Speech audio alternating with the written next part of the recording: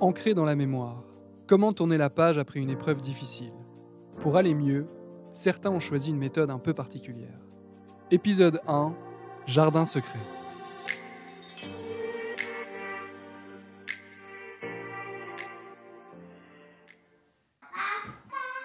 Arrête de crier! Oui, mais il ne faut pas crier pour autant. Mais si ça marche encore, regarde. Canaille.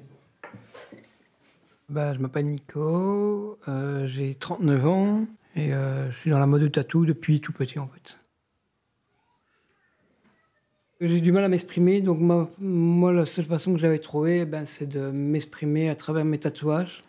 Comme ça, moi je sais ce que j'ai réussi à les demander aux tatoueurs de me les imprimer, mais sans pour autant que les gens savent exactement ce que ça veut dire. Donc quand moi je les vois, je sais que je l'ai fait et pourquoi je devais le faire. Ça me permet de le garder encore, mon petit jardin secret, tout en m'exprimant autrement que par la parole.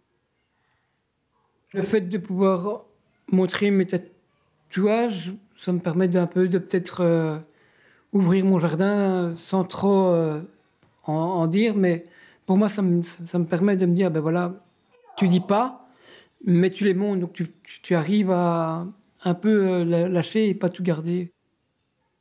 Il y a des gens qui m'ont demandé, par exemple, style une phrase dans le dos, que j'ai dans mon dos, qui veut dire ce qui ne peut être guéri peut être supporté. Des gens m'ont demandé. J'ai tout simplement répondu, c'est par rapport à mon enfance et par rapport à ma maman.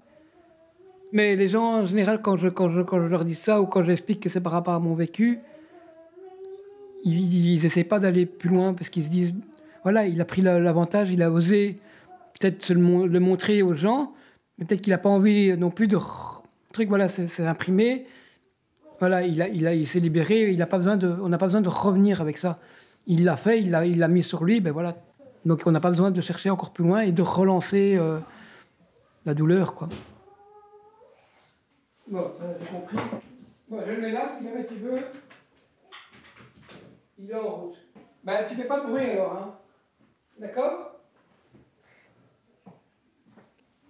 La douleur que j'ai en le gardant en moi, je l'ai de nouveau, parce qu'au moment où on se fait tatouer, il y a toujours une petite douleur. On peut pas dire que ça fait pas mal, c'est pas ça, mais c'est une façon de dire, voilà, arrête de garder cette douleur en toi, libère-la autrement. C'est pas que je suis timide, c'est juste que j'ai du mal à me lâcher parce que j'ai eu une enfance assez compliquée et j'ai jamais eu vraiment une communication tant envers mes parents qu'envers les gens, donc j'ai du mal à m'ouvrir pour les gens, donc je garde tout en moi.